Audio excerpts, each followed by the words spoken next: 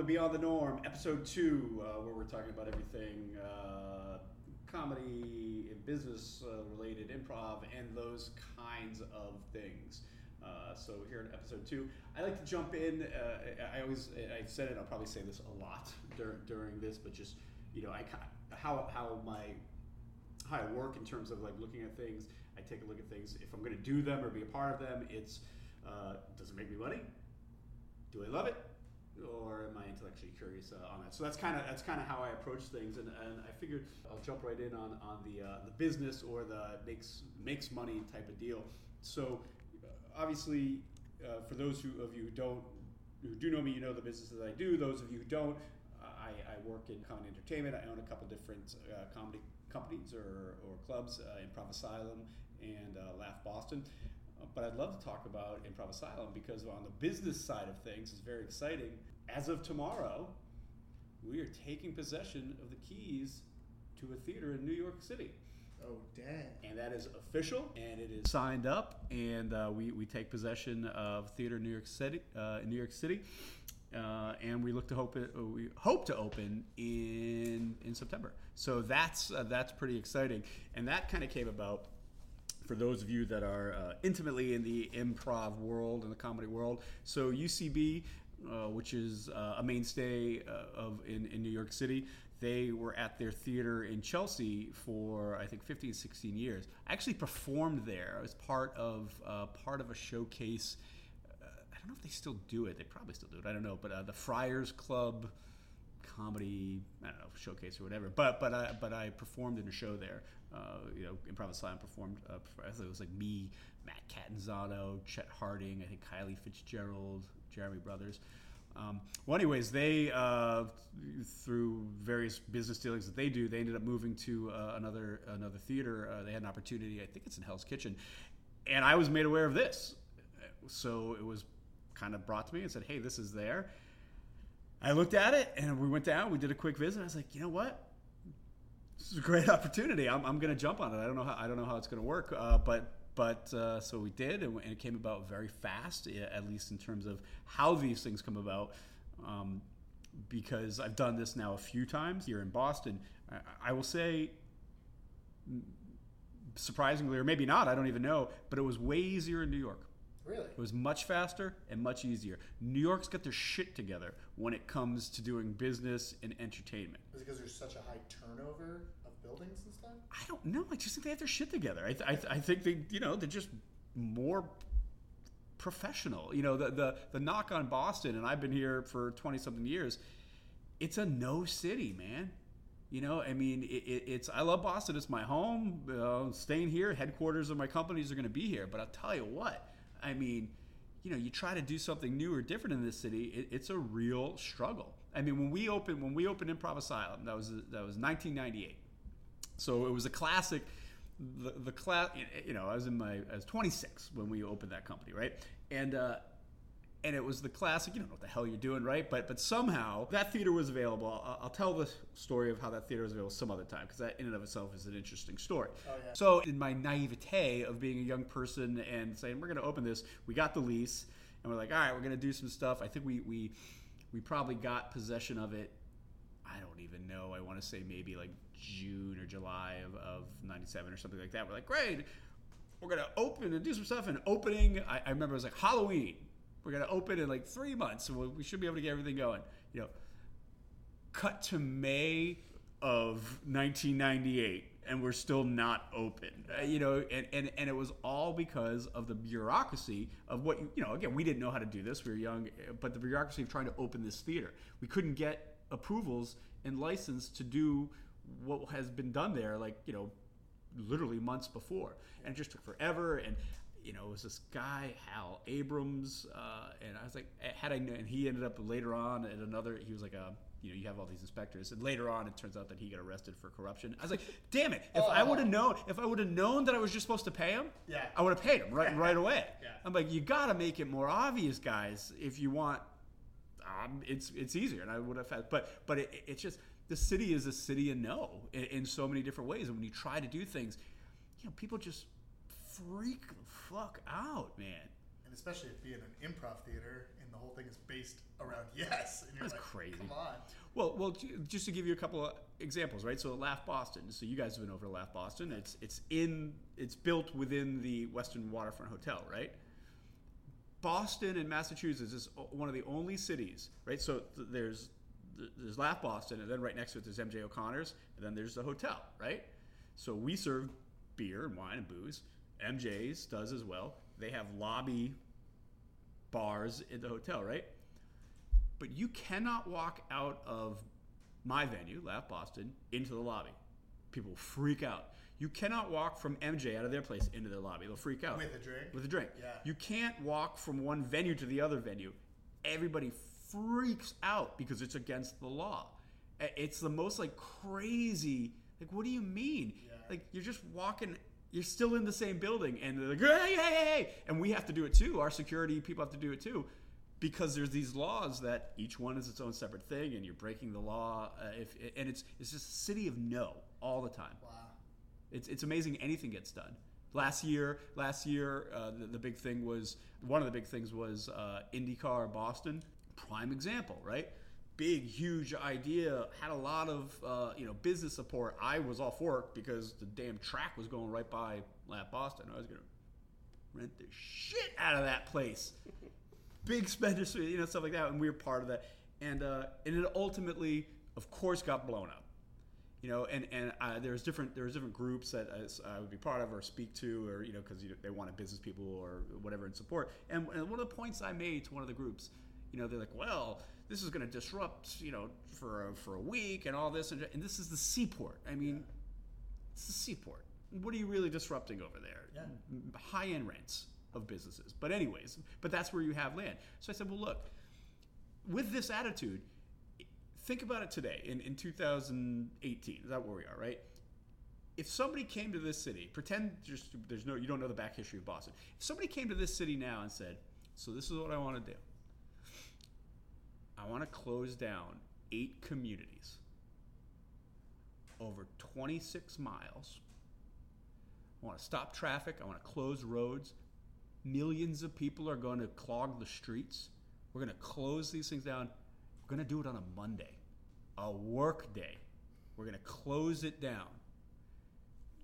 There would be no such thing as the Boston Marathon. Yeah. That thing would never get approved today. Yeah. It's one of the most iconic things we do here, right? And so I feel like as much as I love Boston, and look, there's a lot of good stuff going on, and we've developed things, but I do, if I'm speaking very honestly, it's a city of no. In so many different ways. The Boston Marathon would not exist. Can you imagine trying to pitch that? Yeah. Well, you might have even said it for the New York theater. What was the time frame from, it's open to this moment right now? The time frame is, so we take possession, we actually take possession, we get the keys tomorrow. It's very exciting. Dang. So Pablo's going down to grab that, and he's starting work on it. So the timeline is we're going to rehab the space over the next 3 months. Take that time to refresh it. It was an iconic space, but it's got a lot of years of wear and tear. And the other thing too is you've got to make it your own. It would be weird to be like, oh, UCB was here and now you don't do anything and you're just doing stuff in the UCB spaces. That's not what you want. So we're going to do that for the next 3 months. That's our timeline with the idea or the plan to open in September. Now that's my timeline. I'm so scarred by being in Boston that I'm like, what? There's no way that's going to happen, right? But everybody else seems to be like, yeah, no, because the other parts that we've been doing so far have been, not to say that there won't be hiccups, but it's been so much easier than anything I've done in Boston so far. Well, hey, if it slips a month, maybe you'll get that Halloween opening that you I've always wanted. But again, it just shows you when you ask why. Well, I just think Boston, New York is just a far more.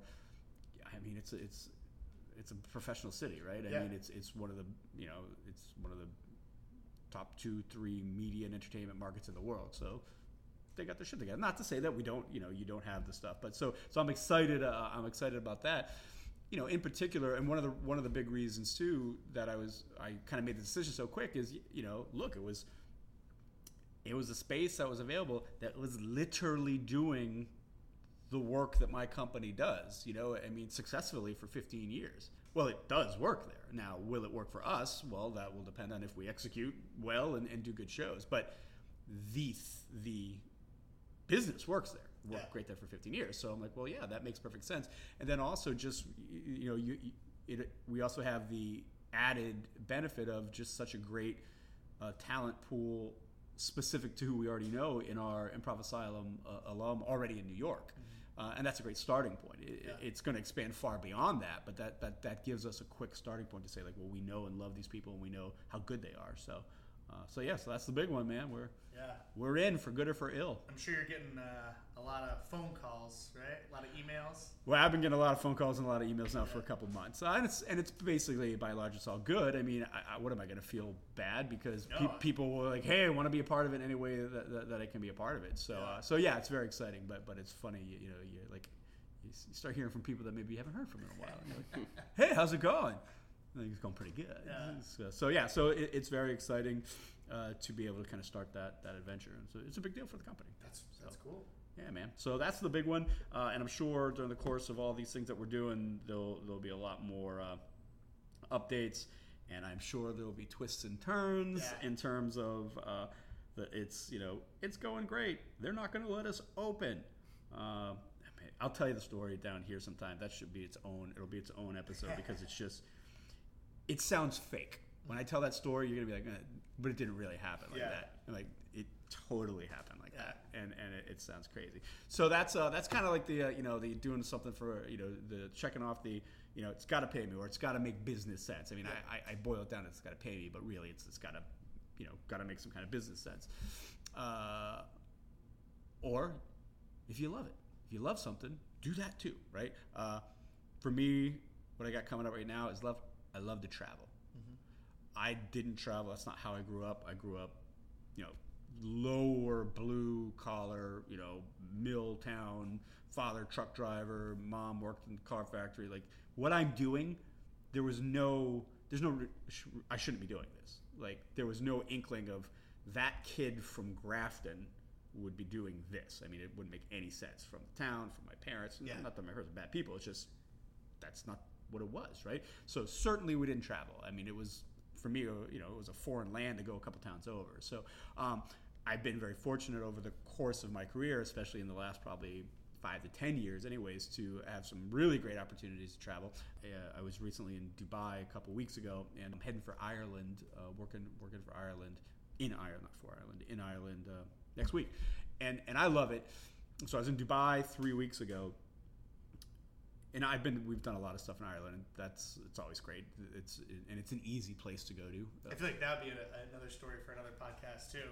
Oh, Improv Asylum Ireland? Yeah. Oh my God. Oh, and we'll get guests, and we'll do like a retrospective. Yeah. And I mean, I think Brian Daly is still scarred from his time there. Yeah. Oh man, yeah, we'll get Jeremy in here, Kylie Fitzgerald, Taylor Burris. Oh my God, that'll be really great. That was a failure. And everybody wants to talk about successes. But I mean, that's bullshit if that's all you do is talk about successes. Because if you've got successes, you damned well have failures. Yeah. Right? And when you take swings, I take a lot of swings, they don't all work out. And Ireland was a perfect example of, you kind of have a metric in your mind or in your business. Maybe it's not, look, we're comedy, we're improv people, so it's not super nailed down, but of what you need to do something to make it succeed. You're like, all right, it's got to be this, this, and this. If it doesn't really have those things, don't do it, because it's going to be very difficult to work. But Ireland was an example of wanting something to work. Yeah. Because if you were to go look at it unemotionally and you check off your boxes, didn't check any of them. We knew it. Check off the boxes of like, make money, love it, intellectually. Well, from a business standpoint, it's a little different. Like, so when I do something, by and large, if I'm really going to do something, coming from an Improv Asylum standpoint or an entertainment standpoint, I have to own the venue top to bottom. Why? Because ultimately, if you don't have the control of everything, invariably, the outside person, maybe the person who controls the venue, whatever, doesn't see it your way, or it never happens fast enough. Like, you can have patience. I could have patience with Improv Asylum, right? Yeah. So when we started doing shows, there were 2 people in the audience, 5 people. I remember, and there'll be the members of the original cast will tell you this. I remember doing a show for 1 person. And I remember, because it was right when we were doing it, and there was 1 dude there. And so we went out and it was like, look, you don't have to stay. You're the only person there.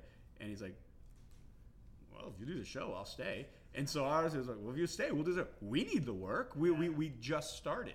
And that was the ethos that we still have to this day. But we had that then, we wouldn't cancel shows. Yeah. And as crazy as it sounds, that's opposite to how most comedy venues or improv theater and stuff like that work. They have this crazy artificial number of like, well, unless we have 10 people in the house, we're going to cancel the show. It doesn't make any sense. As if there were 9 people there, you've somehow crossed into some magical land of profitability, or you're not profitable, and at 11 you are. You're not profitable at 9 or 11. Yeah. Going from 9 to 11 didn't pick up the energy in the audience anymore, right? But what you damn well did is when you sent those 9 people home without a show, you guaranteed that almost none of them were going to come back. Yeah. Whereas when we would do the show for 1, 2, 5 people, in that first year, because we got pretty popular pretty fast, and I can remember within the first year, it was a badge of honor. People come back like, I was here and there was only 5 people. And I've told everybody, like, why would you cancel the show? You need the work. Yeah. I need the work. Right? But how you've probably both been a part of things where there was a rule. Awkward compliment. And it like over at the Somerville Theater, you know what I mean? You jumped in that show. Yeah. Yeah, I think our number was something like, it was super low. It was like 6. It was like, if we don't have 6 people. Basically, if we outnumber them, we were like, we'll just talk to them. But we've done shows for like 4 people. It's the best. It's the best when you can do a show for like 4 people, 2 people. It's like, and obviously the show may change of what it is, but do it. Yeah. If they're going to be there, stay there. So by owning it top to bottom, you can have that patience. Yeah. Right. When you don't own it top to bottom, understandably so, you know, the venue owner or operator is going to start to get antsy and is going to want to put in like, you know what, I can replace this with, you know, blow up sumo wrestling. So you have that. And because I'm sure there's so many better people and operators than I am, the only way I've ever been successful with any of the things I've done is I started them and I've stuck with them. And that's it. And if I don't have the ability to stick with it, it's probably not going to work for me. Like, since you own this venue, when you were having those, you know, real low numbers, you had the ability to go, we're going to stick with comedy, even though there's probably other more profitable things that you could have put in there. Absolutely. Yeah. So right. you had the ability to go, no, stay this course. We're just going to do this. We're going to stay doing this. We know how we like to do it. We know how we want to market it. We know how we want to treat our staffs. We know how we want to treat our audiences, all of that. And we didn't have the opportunity to do any of that in Ireland. And I knew going in, shouldn't have done it. But I wanted to do it emotionally. Oh, this would be really cool if we did. But it was a failure. I mean, you know, there's no other way. And it wasn't the failure of the people who went over and did it. Yeah. It was absolutely stops at the top. It was the ownership failure. And that's okay. You know, as much as it hurts, it's okay. But you also need to be willing to look at your own failures and not just constantly be like, I did this and it's awesome. I did that. What about, who gives a shit about that? Let's talk about the stuff that doesn't work. Were there any lessons learned from Ireland that allowed this New York thing to either happen or accelerate, or we're only going to do it if X, Y, Z? I think it wasn't so much a lesson learned, it was a lesson reinforced. Oh, gotcha. Okay. You know what I mean? Which is New York is the opportunity to own it, operate it soup to nuts. Yeah. Bar, you know, long-term lease. I go in and I sign long-term leases. Why is that? Because I bet on my success. I mean, and if you bet on your success, if you're in it for the long haul, then it's much cheaper, right? Gotcha, because so I typically try to sign 10-year leases with like another 10-year option. I like to lock them up for 20 years if I can. And what I'm doing there, right, is now a couple things. I'm forcing myself to make the shit work. Yeah. Because holy crap, I just signed on for 20 years, right? But I'm also giving myself that runway to say, I only know how to do this by being here. So now I don't have to worry. I'm gonna be here, right? And then there's the other thing.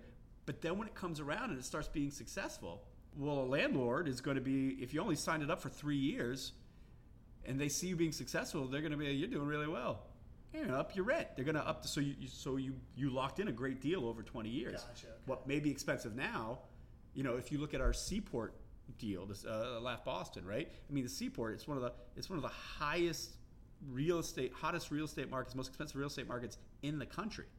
Yeah. I mean, we're locked in at a rate 5 years ago. Our deal that we negotiated got somebody fired from that company. No shit. But here's the thing. But at the time, I'm like, holy crap, this is huge money. Are we going to be able to afford this? Are we going to be able to sustain it?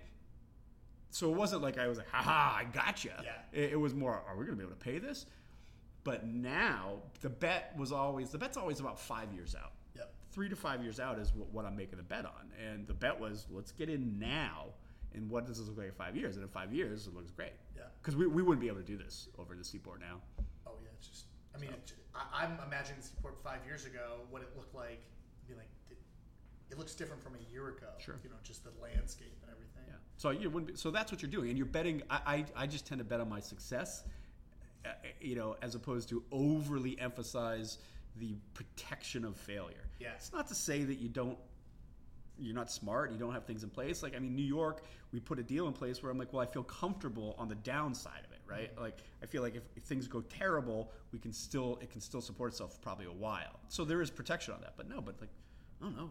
I expect to succeed. And even if that's just an optimistic self-defense mechanism that psychologically allows me to work in an incredibly volatile and difficult industry, whatever. But that is, I always look at like, no, I expect to succeed. So I want to be here.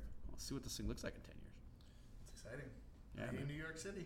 So that's kind of the love part, and that came from travel. I never even got to my travel point. Yeah. Well, we talked about Ireland. Yeah, I guess you didn't tell us why you were going to Ireland. Yeah. I'm going to Ireland, working with LinkedIn. Oh, cool. Working with LinkedIn, on our corporate training programs, and I'm very excited to do that because not only do I just enjoy traveling and being part of different cultures, but we're working with their EMEA.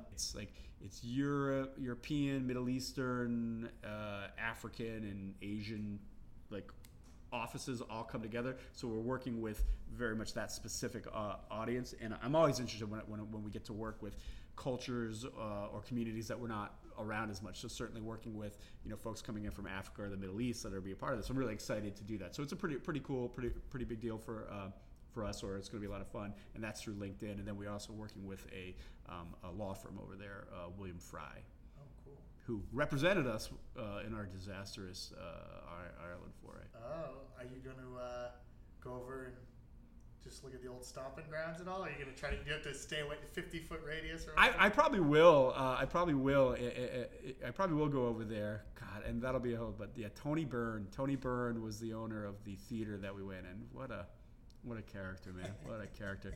So yeah, I'll probably go over there. But I love it, and I guess I get back to probably my favorite part about my job and what I get to do right now is that travel, because clearly what I do is not difficult. It's not heavy lifting. So I get to travel, I get to do this, but you just get to experience and see things and meet people in such a way that is really unique, and it validates my basic premise that ultimately nobody gives a shit about you. Nobody gives a shit about you, and that's the most positive thing in the world, right? Because if you live in this country and you consume media, and I don't care what your political stripes are, at some point you swear to God everybody wants to kill you. Right? I mean, you just get that sense. You're like I've even said, I'm like, yeah, I'm going to, I think where I was going. I was like, going to London for something. And he's like, oh, be careful. I'm like, what? People going around stabbing people. Like there was because of somebody like, you mean someone got stabbed? Yeah. Like, no, they don't care about you. And so I was recently in Dubai, and look, it's not to say that when you experience different cultures and you hear so much, you're like, I don't know, what is this? There is a tension, whatever. And you quickly realize nobody gives a shit about you in the most positive sense. They're not all trying to kill you. Yeah. Everybody is so wrapped up in your own stuff. Nobody gives a shit about you, and it's kind of free. Yeah. It's definitely free. So that's kind of that's one of my loves. I'm fortunate to do it, so I'll be in Ireland next week working with those folks. So then this intellectual curiosity, right? Because you're not going to figure out if you love something, or you're not going to figure out if you can make a business or make money out of something if you also don't explore some things that have intellectual curiosity. And so had a great meeting today with a virtual reality experience company called Mindtrek. Holy shitballs, man. Holy shitballs. Right. Yeah. So one of our divisions of our company is Asylum Gaming and Esports, and we've been doing a lot in that realm of gaming and esports, and to a degree, the virtual reality, AR, AI type stuff. But we got invited over to this company to they wanted to talk, just meet and talk, see a little bit about what the AG side of things is doing and stuff like that. Went over there, the VR stuff. Holy shit balls. So they have this whole warehouse. Yeah. It's got, I think, 130 cameras all set up in the ceilings. It's all computerized. You put on packs, you put on a headset, you put on, your headphones, whatever, and you're in a video game. Wow. You're in, and so the ones we played, you're just being attacked by zombies. But it's not even like, kind of like it's Tron. You're in the computer.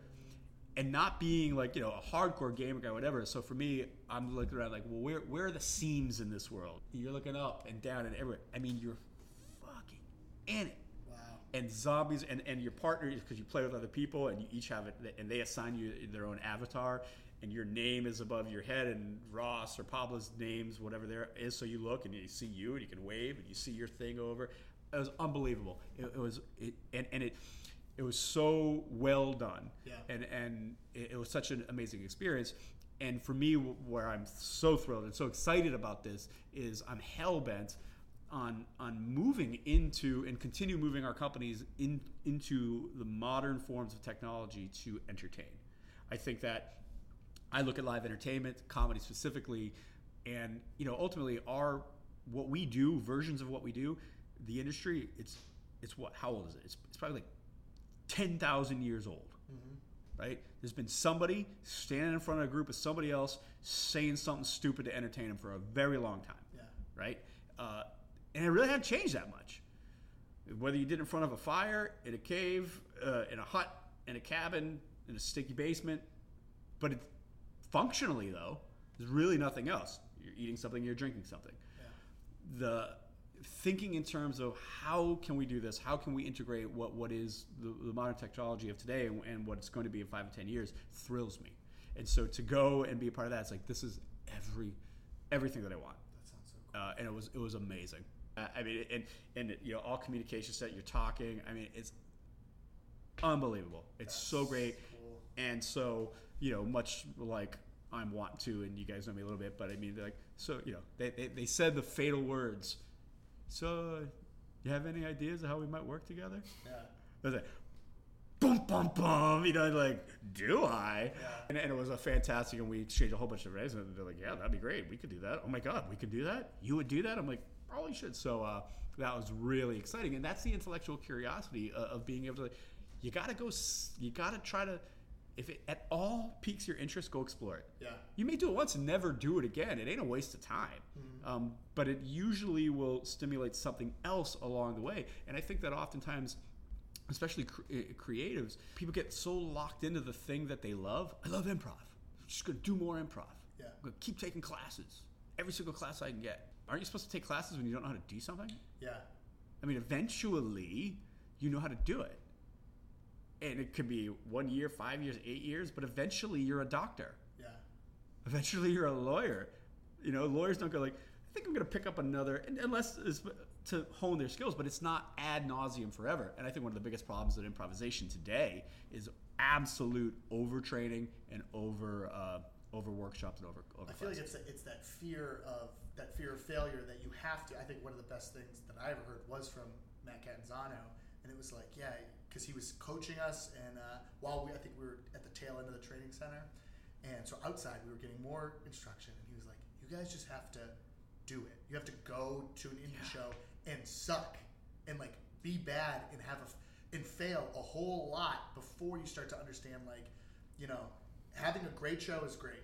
Having a mediocre show is the worst, and having a bad show is great, because then at least you can learn from that. But if you're just in the middle of the road, well, you got some grist, and what happens, right? Everybody keeps staying in classes. I think they often say to themselves, well, I got to keep myself fresh. I got to keep myself training. But what they're really doing is, well, classes are supportive. Yeah. Oh, yeah. You're always going to feel good. Yep. And if that's your only goal is to have some kind of catharsis through this and feel good, okay, fine, keep taking classes. If you want to be a performer, stop it. Stop taking classes. Yeah. Go find a venue that will let you do a show and start doing a show, because you're in a completely artificial environment in that class by design. Your instructor is supposed to be supportive. Your cast members are supposed to be supportive. You know who's not supportive? An audience, a drunken audience who doesn't give a shit about you. But I don't care who it is. I don't care who the most amazing guru teacher that's out there. There's nothing. It pales in comparison to learning on the stage. Nothing will touch it. I don't care who it is. I don't care if it's McNapier. It makes no difference. And I've taken classes. They've been here with them. You want to learn? Get on stage. Yeah. Even if it's a shitty bar, basement, or whatever. But no, but people don't do that. Yeah. So you got to get out there and find those different things. And so for me, you start, and then the thing is, you start finding, because with our training in improvisation, really it's just pattern recognition. Your brain gets very used to pattern recognition and seeing things around the corner where other people don't. I don't have it any more than anybody else, other than I've exercised it so much more that maybe I can deploy it quicker. Yeah. And so you start to see, like, well, what do you mean? How would comedy and VR come together? And I go, here. And they're like, I would have never thought that. Well, yeah, but you've put yourself in that position to see the pattern. Yeah. That's exciting. Yeah, so that was really great. So for anybody that's in Massachusetts, Mindtrek and Woober, man, I mean, I'm super excited of what hopefully we're going to be able to do together on some things. It's really cool. So you're going to have IA here, you'll have IA New York. Yeah.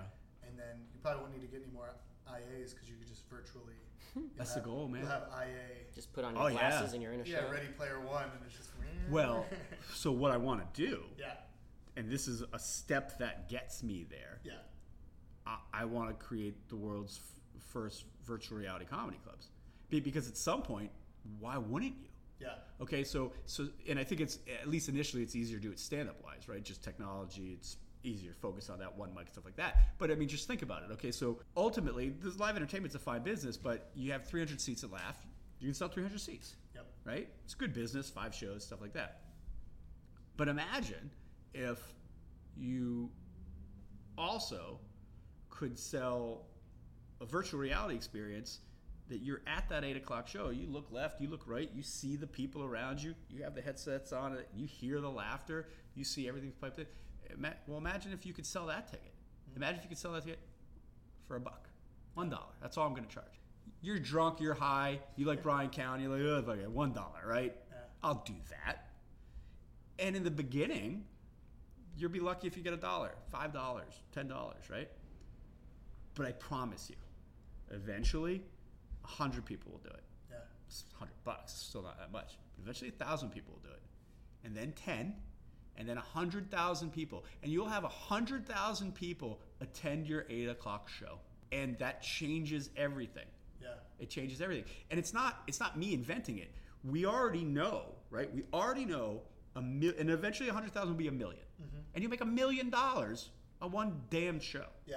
Right? And you already know that 1 million people will show up at a specific time online on this phone for entertainment. You already know. It's already been proved. So I'm not inventing it. But from the Royal Wedding? It's called HQ. Oh, that was fascinating. The Royal Wedding? Well, I mean, we know of I was trying to give them this direct to get you to the HQ. Royal Wedding, which I watched a little bit of it. I like that stuff. Oh, see? Okay, so yeah. It wasn't that. No, I like that stuff. But HQ, yeah. But HQ, right? So it's not like we're inventing it. 1.5 million show up at 9 o'clock on a Friday for that entertainment vehicle. Yeah. So it's not that I wonder if they will. No, they will. That's already been proven. That's off the table. Yeah. Yeah, Scott Rogowski is my second cousin. The guy who hosts HQ. He's in my family. Do you have contact with him? I do. Because as soon as my kids showed me HQ and we started doing it together, I mean, as soon as I did it, I think the first time I immediately was like to the people that book, my partners who are in charge of the booking at Laugh Boston. I immediately was like, gotta get this guy, book him at Laugh. Yeah. They're like, who? What is it? I was like, just trust me on this. It is. So I don't know if they've reached out to him, but if you can put us in contact, I would love to talk to him, and I'd love to have him at Laugh. Yeah. Yeah, man. Yeah, he's funny. I mean, but it's funny because I think he's so popular on HQ with everyone that anybody. There's this other woman who does it, Sarah, I think her name is. They trash her in the comments. So much so now. Bring back Scott. Yeah, that now I think she's aware, so she'll be like, "You guys are pretty mean," like in her intro. The internet's a horrible place. So I mean, it's a horrible, nasty ring of awfulness for most people. So you really do have to learn to just, somehow pretend it's not there. But yeah, she just needs to lean into it.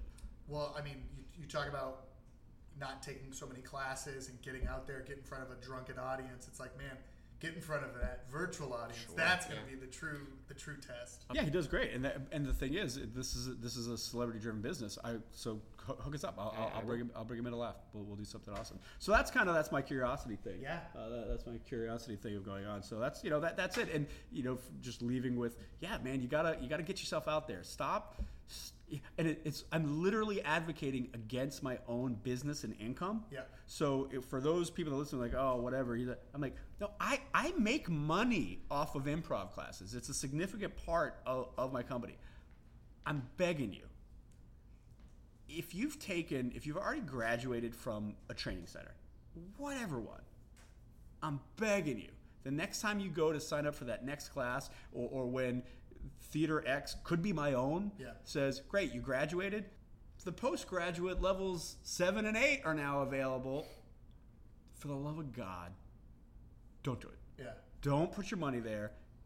Hold on to your money and put it somewhere else and go do shows, man. Go do shows. So that's those are things that are going on for me today, man. Cool. Yeah. So sometimes we do questions or whatever. I think we might be up against it. Great. I think somebody from your training center just tried to come into this training center room. I think that's what literally a student that's coming in to pay me to take classes to hear me go like, don't pay to take class. And again, I'm not saying don't take classes. You got to learn this. True. Yeah. My point is, once you've learned it, why would you keep spending money? Why? I know why, and that'll be a whole different episode sometime. Yeah. But that's it. So that's everything. So look, if I point to this every time. Yeah, Joey's stubby fingers is pointing at it again. You like this and you leave a comment, you get 2 tickets to Improv Asylum or Laugh Boston. All you need to do is like it and then comment. The comment could be opposite of the like. Yeah. You could be part of that horrible cesspool that is the internet that just wants to say horrible, nasty things about me. Yeah, fine. You get 2 tickets for that. It doesn't matter. There's no limit. If you like it and you leave a comment, I don't care how many do it. I'll have you as my guest here at Improv Asylum, Laugh Boston, or very soon Improv Asylum NYC. Thanks. We will talk to you later on.